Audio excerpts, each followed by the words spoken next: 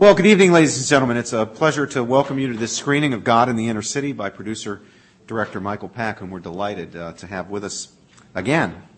This event is sponsored by the James Madison Program through its Alpheus T. Mason Lectures and is made possible by the generous support of John P. Hansel, class of 46. And as always, we're very, very grateful to Mr. Hansel for his support of the Madison Program.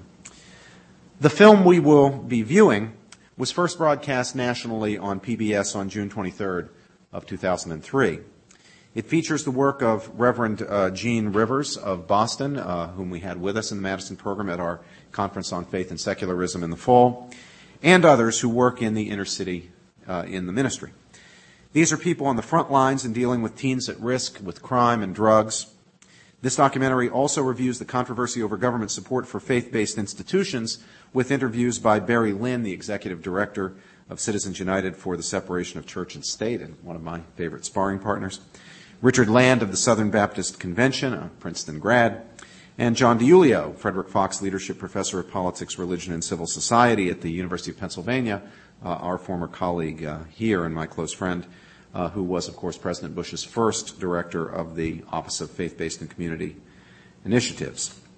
At the end of the documentary, you will have the opportunity to ask questions of the film's executive director and producer, Michael Pack. Michael is former president of Manifold Productions, Inc., an independent film and television company based in Chevy Chase, Maryland, and his credits include some wonderful documentaries, including one that we showed here, Rediscovering George Washington. He's also done The Fall of Newt Gingrich, The Rodney King Incident, Campus Culture Wars, and America's Political Parties. I think, although I don't have it on my list here, he's also did with Michael Medved the very interesting and important work on Hollywood versus religion. He also currently serves on the National Council of the Humanities, which oversees the National Endowment for the Humanities. It's a real privilege to welcome Michael Pack back to Princeton. He'll introduce the film, and then we'll show the film, as I say, and then we'll have some questions and answers. So please join me in welcoming our friend Michael Pack.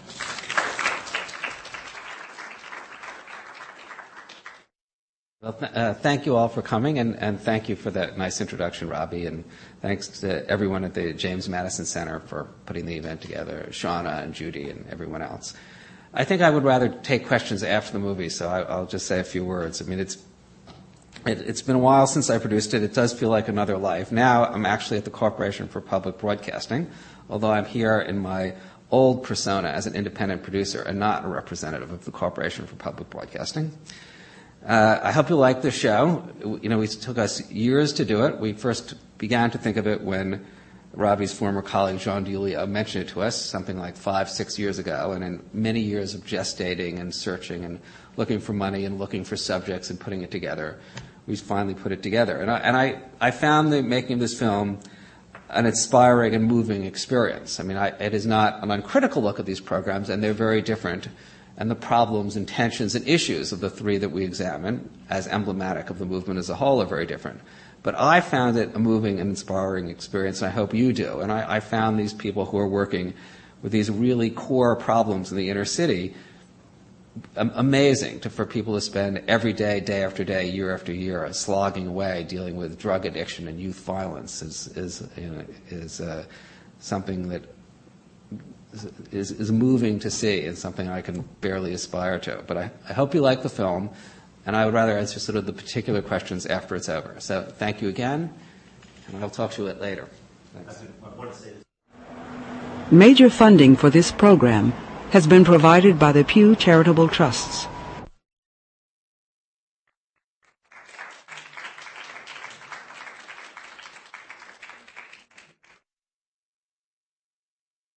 Thank you. Anyone have any questions?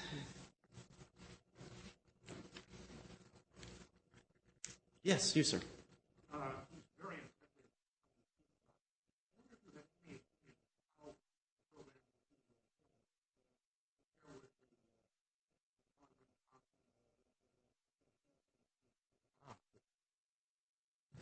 Well, I mean, we didn't actually look at it. I didn't personally visit any of them, so I don't know. I mean, there's less Nation of Islam presence in the inner city than you actually think, right? I mean, I think that there's a lot more. Yeah, prisons more. That's true.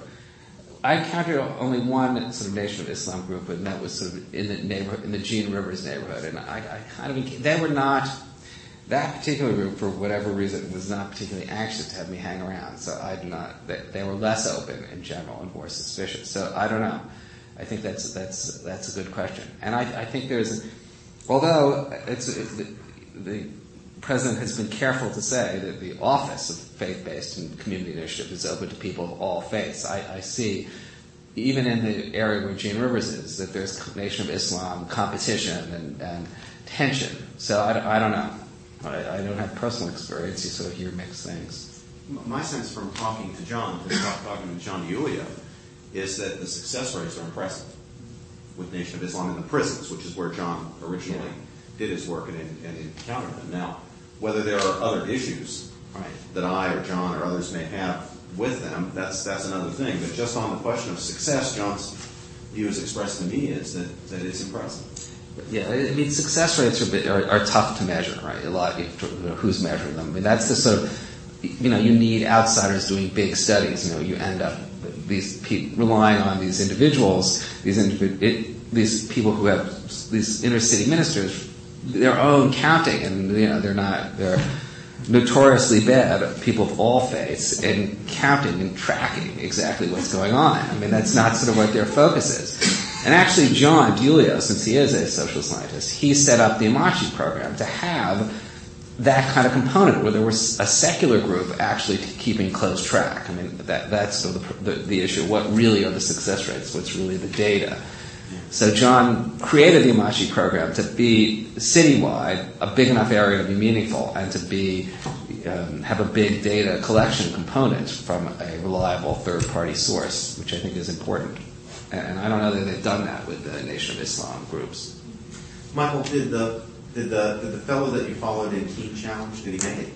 Yeah, he made it. I mean, and in fact, Mike Zella, the minister who ran the program that he went through, after this film was over, then set up a different program to deal with what these people do after their year of Teen Challenge, it's a re-entry program. And actually, that guy Larry is in Mike Zella's re-entry program in Charlottesville. So that is a success story, although, I mean, it is the case, we try to say this, their failures are far, far, far outweigh the successes, right? I mean, if it's 90% failure in secular programs, if it's 75% failure in a faith-based one, that's a huge improvement. But still, there are all these people going back to the streets. That was sort of one of the most amazing things, is you hang around these places long enough, you develop a relationship with these people, and you kind of believe that they're going to turn their life around. And then, boom, one day they're gone. Now they're back, shooting heroin on the streets of Baltimore. I mean, it's an amazing thing to me. I mean, it was shocking. Yes, ma'am. Yeah, I just sort of have a comment / question. I think one thing that's been largely missing from this debate about faith-based versus secular social services is the point of view of the clients. That is, what do they want? Who do they feel better with? Is there a difference between going to a faith-based social service or a congregation versus going to a welfare agency? And I asked this question recently to Bob Withnow, who's a professor of sociology, who's coming out with a book any day about social services. It's based on one study in Allentown, but it actually compares and has a lot of information from the clients. And what they say is that they would choose first to go to a congregation for any kind of social service, second to a faith-based organization, and third to a government agency. So, and I think what your movie shows very well is a very strong interpersonal connection of all three of the different models that you were showing. One is talking about Jesus. Gene Rivers is not talking about Jesus, but he's really getting involved in their life. And my feeling is that a lot of that interpersonal connection has been lost from government public service agencies. I think that is very true. I mean, I think that the Gene Rivers model, where these churches are in these inner cities and have, especially ones more institutional than Gene's, where they've been there for generations. People have a trust factor.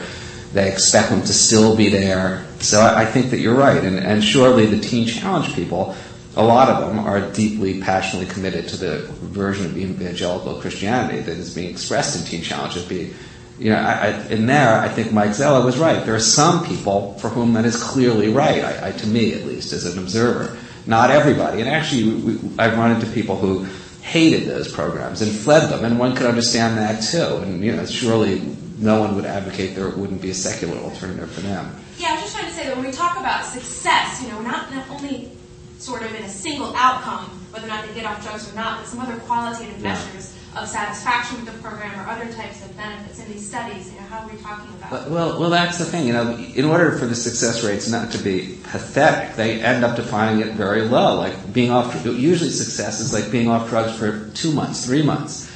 I think the viewer, the average person, is thinking of success rates as not being on drugs again forever. Hardly ever is that measured. For one thing, it's too long to track, and they don't want to encounter that. I think that so you're right. I mean, it's hard to say what success is, and then I think that to some extent, the Zella model, the Teen Challenge model, where you're trying to get spiritual renewal, is even harder, right? I mean, that's a hard thing, and as he said to me off camera, it's the one that succeeds. That's the miracle. Right? I mean, that's the thing. I mean, to me, just being around these people who went back to drugs that I was personally involved in, I could barely take it. The few months I hung around, what keeps these people believing? And it has to be like Zello. I mean, I get discouraged. I may be particularly pathetic, but I got discouraged in my brief stay. And these people spend decades there. It has to be that one miraculous one, the belief that saving that one soul is, it's that's meaningful, and that is sort of what we mean, and that's even rarer than what the success rates tend to prove or measure. Michael, very often people in the debate perceive the issue of one of you have this person, this abstract person. And the question is, shall we hit him with a faith-based program or shall we hit him with a secular program as if he's neutral? And I don't know anything about the inner city. I grew up in West Virginia. We have a different set of issues there, but they're also about poverty and all of the social pathologies that are attached to modern poverty. Well, the reality is we don't have any abstract anybody, at least in West Virginia. I imagine that's also true of the inner city. Where I grew up, people are religious. I mean, even the guys who get drunk and raise hell and cause havoc and end up in jail, which several of my classmates have ended up, it's not as if they are secular. They're not secular. They have religious sensibilities. They're raised in a religious culture. They understand things in religious terms. I mean, the reality is you come at those people with a secular program, you're just not talking to them. I mean, it's not reality. You all know about the life of Hank Williams. He's very much like some of my classmates. Well, Hank ended up dead in the back of a Cadillac in actually Oakwood, West Virginia, and things didn't go well for him. But the times when he tried to get himself straightened up, it was really via religion because that was where he was. I mean, there was no option of reaching him with a secular. You might as well come after him with a Zoroastrian program. If it's going to be a program that's going to relate to his life at all, it's going to be a Christian program. Now, my sense is that the inner city, at least in some cases, it's not all that different.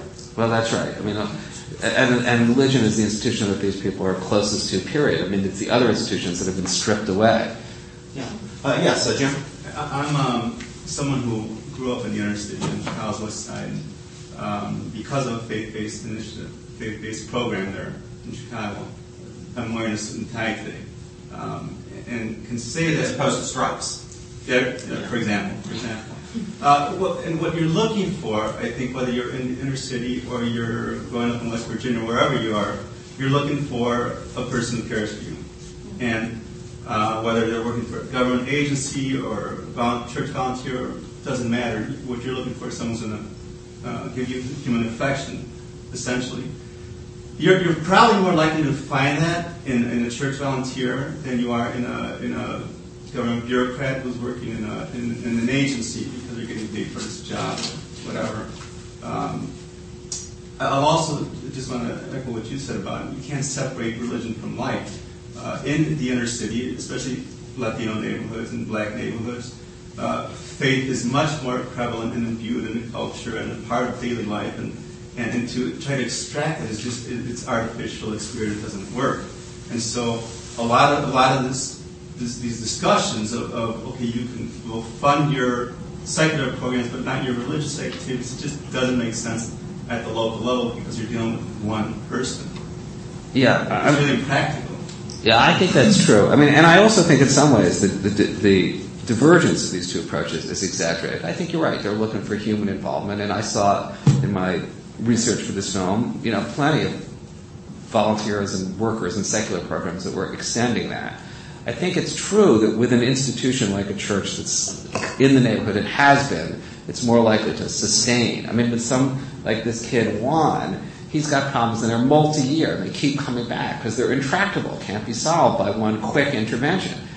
And at least Reuben lives there and is going to be there and is connected with this church that Juan goes to. So there's a better chance that it'll last long. I mean, I have seen also these faith-based mentors burn out. Just like social workers burning out. I mean, but I think that I have come away thinking there's a slight edge, but it isn't just black and white. I think you're right about that. And they all sort of tend to be together.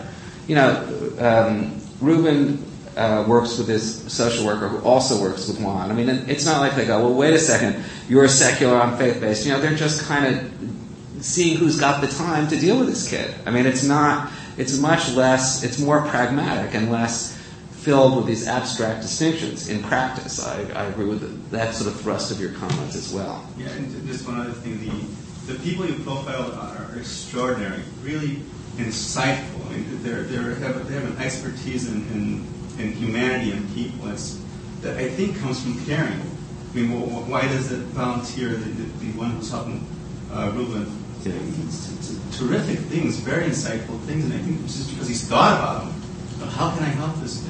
It's just kind of extraordinary people.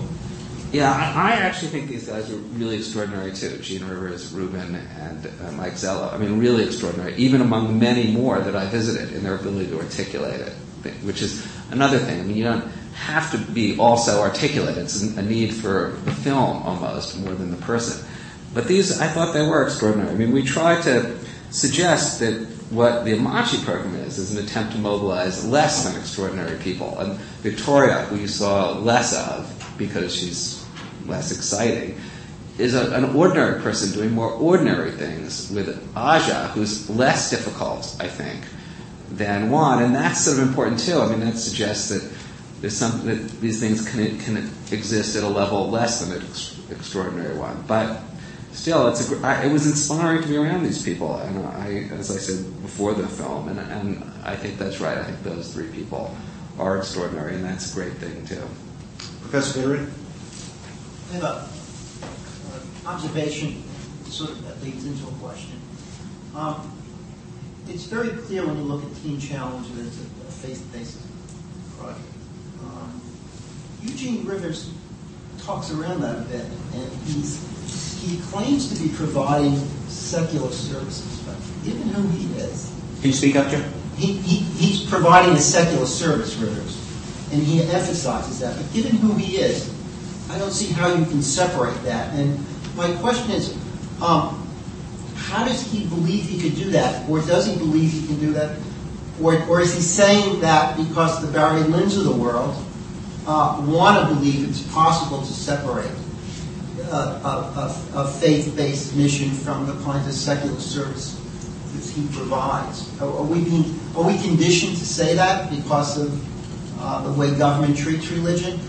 Or is that a real dichotomy that's possible in a program like that? I think that's a good question. I think it's sort of a little bit of both. I think Gene Rivers has a more secular disposition even, though, than a Mike Zello. I mean, I have been with Gene Rivers with people who work with Gene Rivers, others in the L.J. Baker House, talking to people in prison when they asked questions where I thought, well, now they're going to kind of say something about religion, and then they didn't. People ask them about spiritual matters, and they answer in a secular way, and I think it's part because they are conditioned to do that, but I think also that they're used to thinking of what their mode, though, is to talk to these kids that are not necessarily searching them out so much, that are in prisons and on the streets. It's different than Teen Challenge, where these people are desperate. They're going to these kids that aren't so intense, necessarily moved to seek help, and they want to try to talk to them in their language. And they believe, whether they're right or not, I don't know, that the way to get them is not to evangelize them or bring up religion, but to try to talk about the things that make sense to them, jobs or come here to a safe place or that. So I think that in a different world, in a different America, with less emphasis on that division, would their rhetoric and modality change? Maybe. So I think you're right that there's some of that where they're training themselves to do it because that's the sort of politically correct way to do it. But I also think that compared at least to someone as evangelistic as Teen Challenge, there's also a difference in sensibilities. I'd say a little both. What I find interesting about that comment is some of you remember Gene Rivers' performance here at Princeton last year, and what he did was he came to us, and it was a very academic sort of conference, and he preached a sermon, and the sermon was directed in the most antagonistic possible terms to you secular liberal professors out there who think you know. I mean, there was no doubt that he had an evangelical Christian. So it might be a contrarian streak in Gene. Yeah. I've seen him in his Harvard mode, which must be similar to Princeton. It's very focused on that. I mean, to that, yeah, that's right. Because he uses sort of a kind of clean a version of his street rhetoric to shock and appeal to academic groups. I think that's a sort of rhetorical strategy of Gene's. But yeah, it's Reverend Rathbush? Yeah, I'm curious, coming from kind of the tradition, the social justice, social gospel tradition, and most recently the Riverside Church, where there's a big debate, like, should we accept money for faith-based programs? Because, of course, we're serving a lot of people. We served a lot of people from Harlem, a lot of very religious people involved in Riverside Church, and yet it positions itself very much in the justice origin, is more politically associated with the left. And I was wondering if you found that tension anywhere in your studies, or because that really is a debate going on the church is on kind of the other side of the political. How much of that, Paul, is a worry about the strings? About the take Caesar's money, Caesar's strings here. I think there's worry about strings. I think there's also worry about a sense of is it appropriate to tie in service to the gospel, or should people be coming to the gospel on their own free will? And are we is it too much of a here come get this kind of thing? And there's an uncomfortability with these. Even Riverside is largely a black church now, and but it's there's still an uncomfortability with combining those two things. Yeah, I think I have found that tension. I mean, on the left and on the right. Richard Land, who's more or less on the right, the Southern Baptist Convention guy in the film, his position is it's okay for the government to give money to churches, but we Baptists won't take it because it is not good. It will hurt our activity, or will warp our message. Yeah, and then in Gene Rivers' organization, which is sort of on the left, really, and many of the others further than Gene, there's a sense, too, that maybe they shouldn't take government money, and there's a suspicion of the Bush program and where it's heading, actually. So there's that, too, on top of everything else. So, yeah, I think that on the other hand, a lot of people running small churches in the inner city are desperate for money, period. They're not at the sort of elevated level of the Gene Rivers and Richard Lands. They need money. They got money from the government, they take it. I mean, and that's it. It's not a big principle for them. They're desperate to sort of help people, and they need money. And so there's that too. Mr. Hand, was your hand up? Yes, I'm wondering whether you observe any leaders in training, people who would eventually follow a Rivers or the pastor or the Ortizes. Did you see any kind of evidence that people were consciously bringing these people along? Yeah, I did. That's sort of harder to spot. In the part of the Gene Rivers stuff, the early stuff, he was visited by these two ministers from Memphis who were actually thinking of setting up a Gene Rivers-like operation in Memphis, and they came to talk to him. And in fact, he is trying to set up similar structures in other cities.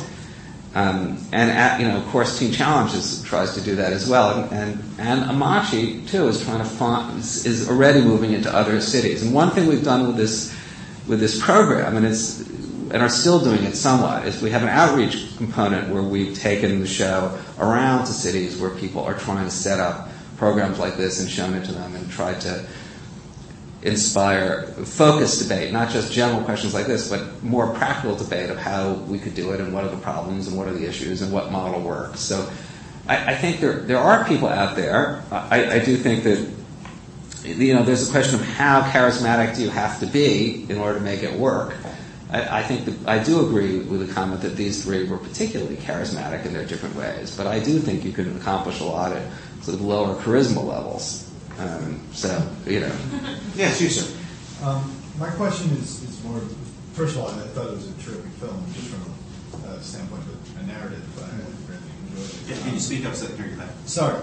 I said, first of all, I enjoyed just the narrative of the film itself. But one thing I had a question about in terms of the difference between an abstraction and the sort of practical process that you were talking about is I understand the concept of the empty cup and it being filled. I thought that was a beautiful analogy.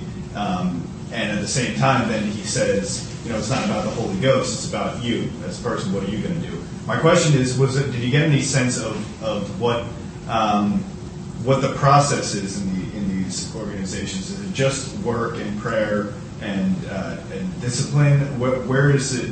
Where's the becoming a man? Where's the sort of rite of passage? What are they trying to accomplish in order to gain that empowerment, that sense of empowerment? Yeah, I think that's a good question, actually. I mean, one of the reasons that it was hard to make the show is because that process is sort of an interior one. Marvin Olasky, who's written a lot on this subject, made this point to me once, that it's sort of like tender mercies. It's something happening at the margins. He was somebody who had took this inner city, this girl from the inner city into his house, and she lived there, and recovering from drugs and all this. And he said, the one day, finally, we went through dinner, and there was no hysterics, and it was like an amazing moment. But film that and try to show that to people, and have somebody say it's an amazing moment, and there's nothing.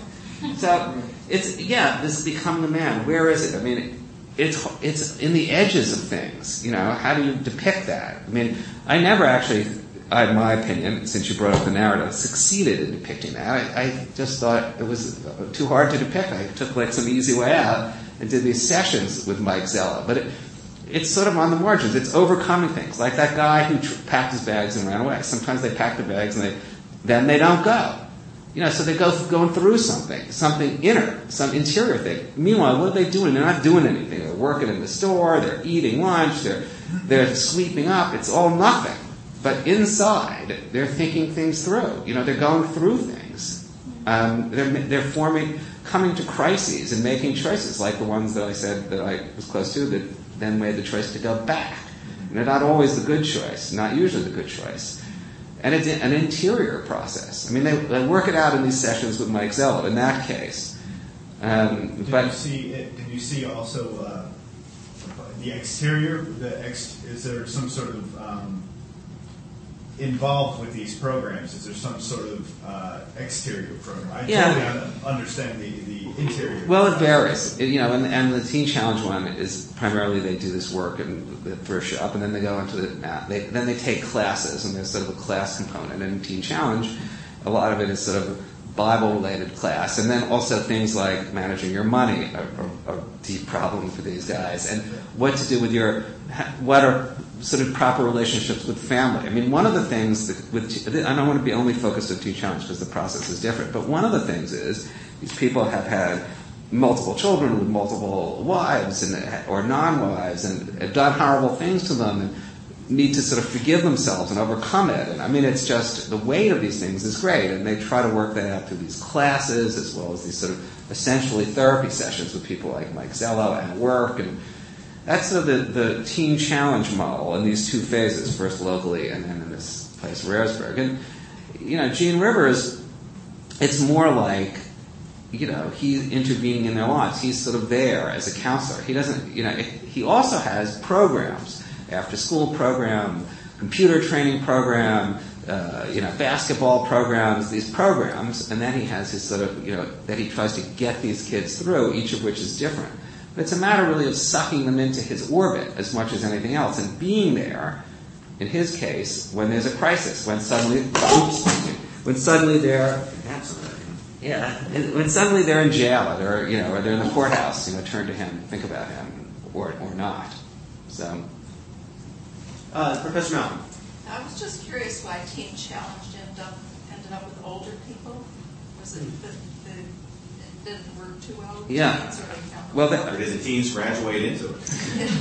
I think, it was started by, I'm trying to remember the name, a famous evangelical leader in the 60s as Teen Challenge in Brooklyn.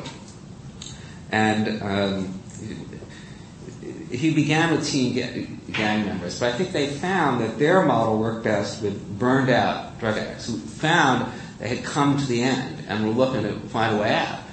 Rather than these teens who I think do better with the intervention of a Gene Rivers. Although now, interestingly enough, Teen Challenge has gone back to try to develop teen-oriented programs. That's sort of one of their growth areas, if you want to call it that. But the traditional Teen Challenge program like this, I can see does work with these people who are burned out. Otherwise, they're too drawn to go back. They've gone, almost all of them have gone through many other programs. They've been detoxed a couple of times. They've gone in and out. They've gone back and forth, in and out of jail, and then that's it. So they're looking. They're trying to find another way to fill that empty cup. I get a sense of why it works with them, but they're definitely getting back to the teens as well. But by the way, Gene Rivers himself began as a gang and was rescued by the legendary Reverend Ben Smith in Philadelphia. Yeah, that is true. Other questions? Yes, ma'am. Just wanted to say I really enjoyed the film. And I'm just wondering, as a psychologist at the Teen Challenge program, did they ever explain why the other people were in the room during these counseling sessions? Well, that's a good question. But the other people, sort of Mike Zella dominated it, but these other people are actually part of the organization of Teen Challenge, and they also run these sessions with them, and they're there to kind of help, and they know things that Mike Zella doesn't know. So it's sort of a matter of, it's only an hour, how many characters can you establish? Although I think it's interesting, like the African-American guy who's in the room with Mike Zello is a graduate of the program, actually. And he was an interesting character in and of himself. A longer film, more time, I think I would have established it. He's somebody, I think, that has not taken drugs for a long time at this point, 7, 8 years, an example of somebody who's completely changed his life. But even he was talking about the day that his parents allowed him again to have keys to their apartment, trust him not to go there and steal everything, as a time that he broke down in tears, even semi-recently. I think the difficulty of success, the temptation to fall back, even after a long time, is a really significant thing. So these guys were there, and they have functions, and had I had, more time, more art, I would have delineated them better, but they were there and doing things. Yes, ma'am. I believe Eugene Rivers said during the film that faith is the reason why he does the work that he does, but it's definitely like a secular message. The work that he does isn't infused with any sort of religious message. And I'm just curious as to sort of how contingent the services he provides are on sharing the same faith that he does. And that doesn't mean if, say, there are people in the community that are steadfast, atheists, agnostics, or of a different faith, will he still extend the services in the same way that he would for someone who is willing to embrace the Christian view? I think that's a good question. I think in his case, definitely. But in all cases, they would extend their help to anybody. In Gene Rivers' case, people who were clearly not very religious were asking for his help while I was there all the time. He's just in the neighborhood, and lots of people feel comfortable going to him that have no faith connection, and surely are not in his church. His church is actually small. His is more like a devotional community than a big inner city church anyway. Now, I think in the case of Teen Challenge, anybody could go there too, but I think that you would not feel so comfortable there if you were not believing Christian. They would accept you, but I don't know that you would feel that happy. I myself am Jewish, and there was some efforts to convert me unsuccessful. But I think, were I a drug addict, I would like Mike Zella, it wouldn't be my place I would turn to, even though they wouldn't turn me down. So, none of them turn you down, but I think it plays out a little differently. In Gene's case, though, I mean, would he in his, I mean, this goes back to my West Virginia case, and it may be different in the inner city, but would he run into that many people who, whether or not they were religious or accustomed to speaking in religious terms or and all that, I mean, would he run into people who are really hostile to religion, who would consider themselves atheists, or for whom religion would be an issue, and they're opposed to that? I mean, it never actually came up. In fact, though, one... I mean, is it like being in Princeton? I guess that's Well, actually, Gene, it's a little like being in Princeton. It's more like being in Princeton than you think, right? Because a lot of these people Gene took out of Harvard. Oh, okay. And you know, one of the key people that he had there at the beginning, and still is there a lot, is a Israeli who's in fact an atheist, which I think is harder to imagine in Teen Challenge. Mm-hmm. So, but I think in practice, I have never heard anybody, express a different religious or a contrary religious notion to Gene. I mean, they're not. It's sort of like not on their mind to engage in a theological discussion. Although Gene does have, with some of these sort of gang members, this Bible study session at night, which I actually tried to film and weave in. He has, of course, services on Sunday, but he also holds these Bible study meetings with these gang members, these sort of huge, tough gang members. And it was interesting to see Gene talk about the Bible to them. And he was trying to get them to sort of see it. It wasn't so much that they were hostile to religion, it's that he was trying to give them some sort of concepts to look at it, other than what they sort of half got, being forced by their mothers and grandmothers to go reluctantly to church, right? That he was trying to get them from that relationship to religion to sort of an active, different relationship to religion. So that it took that form with that group. I think you had your hand up, sir. Most of the time, you had the sense that the folks you're filming were totally ignoring the camera, and like it wasn't there. Yeah. How do you go about doing that? Do you have a camera on all the time, and so they got accustomed to it? Well, it's sort of the art of making these kind of films. I mean, I hung around a long time without a camera in all these places, a long time. So everybody sort of knew me. And then the camera came, and I think that it was a matter of getting them used to it. It was different in different places. Actually, the easiest one was the Mike Zello cases, because these people were so moved by other things that they just forgot about it and then really didn't think about it. I think the others, was a little harder, and you had to get them used to it. And then they did forget about it. I'm not sure they forget about it completely. Would it be different without a camera? Well, most of the time, there's only a couple of scenes where they're looking at the camera and looked away again. But virtually all of them, they seem to ignore it. Yeah, you got to hang around and get used to you. It's an amazing process. So, but cameraman did a great job, Gary Griffin. It's only fair to say, anyway, that I too am happy to think this film. I like this film. I made it, but it wasn't just me. I think those that liked it, I should say, the cameraman, the editor, these things are made by these people and their skills and their abilities to get people to make the thing work as a narrative and to forget the camera, and then, I get to take advantage of them and take credit at later points. So it's only fair to give them a little credit too. Well, it's really. Do you want to have one last question? Yeah, go ahead. If you don't mind asking a second. Certainly, yeah. One last question. One of the things that's been really valuable about this presentation and the discussion is the variety of approaches that there's not a false dichotomy between all secular programs are alike and all faith-based programs are alike. There's tremendous variety there. And I've been searching in my mind to see if there's anything that you can use to compare them or find any common denominator. And at least in the discussion, the thing that's come out only is the personal commitment and charisma from the faith-based programs. But are there distinctions to be made there? I mean, say denominationally, is Catholic charisma better than Pentecostal charisma, better than Southern Baptist charisma, or anything? I mean, of these different approaches, is anything denominationally based that affects them? I don't know. I mean, I think that's sort of harder for me to say. I mean, I think that,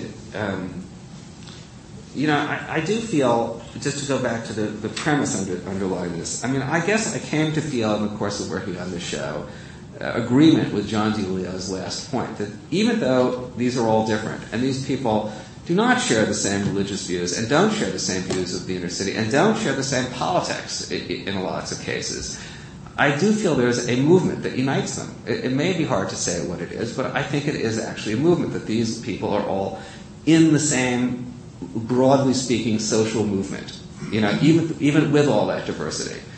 And I think the film was an attempt to try to give a sense of what that is without being simplistic and without denying all these differences. I think there is a social movement, and I do think that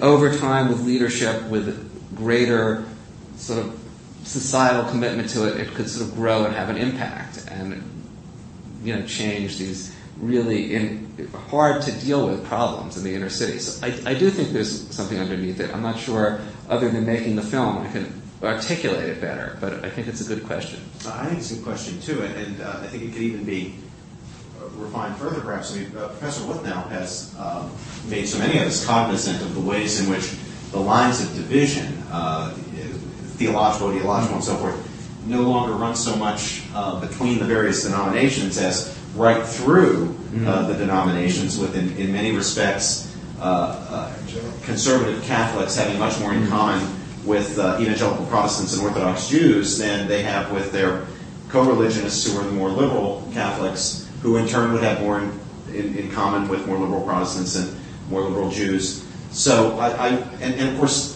to take the Catholic example, which I think is the largest one in the country, it would be interesting, if you could study it, if you had a social scientist like Julio who could do the work, to look at how it's done by the more traditional or conservative Catholic groups like Mother Teresa and Sisters of Missionaries of Charity, who are active in inner cities around the country in various programs, and those that are more, what shall we say, mainstream, the sort of standard Catholic Charities type organizations, and see, A, the differences in how it's done, B, its success rates. I mean, I don't know how it would come out. It would be interesting to come out. Yeah, it would be a good thing to cut for.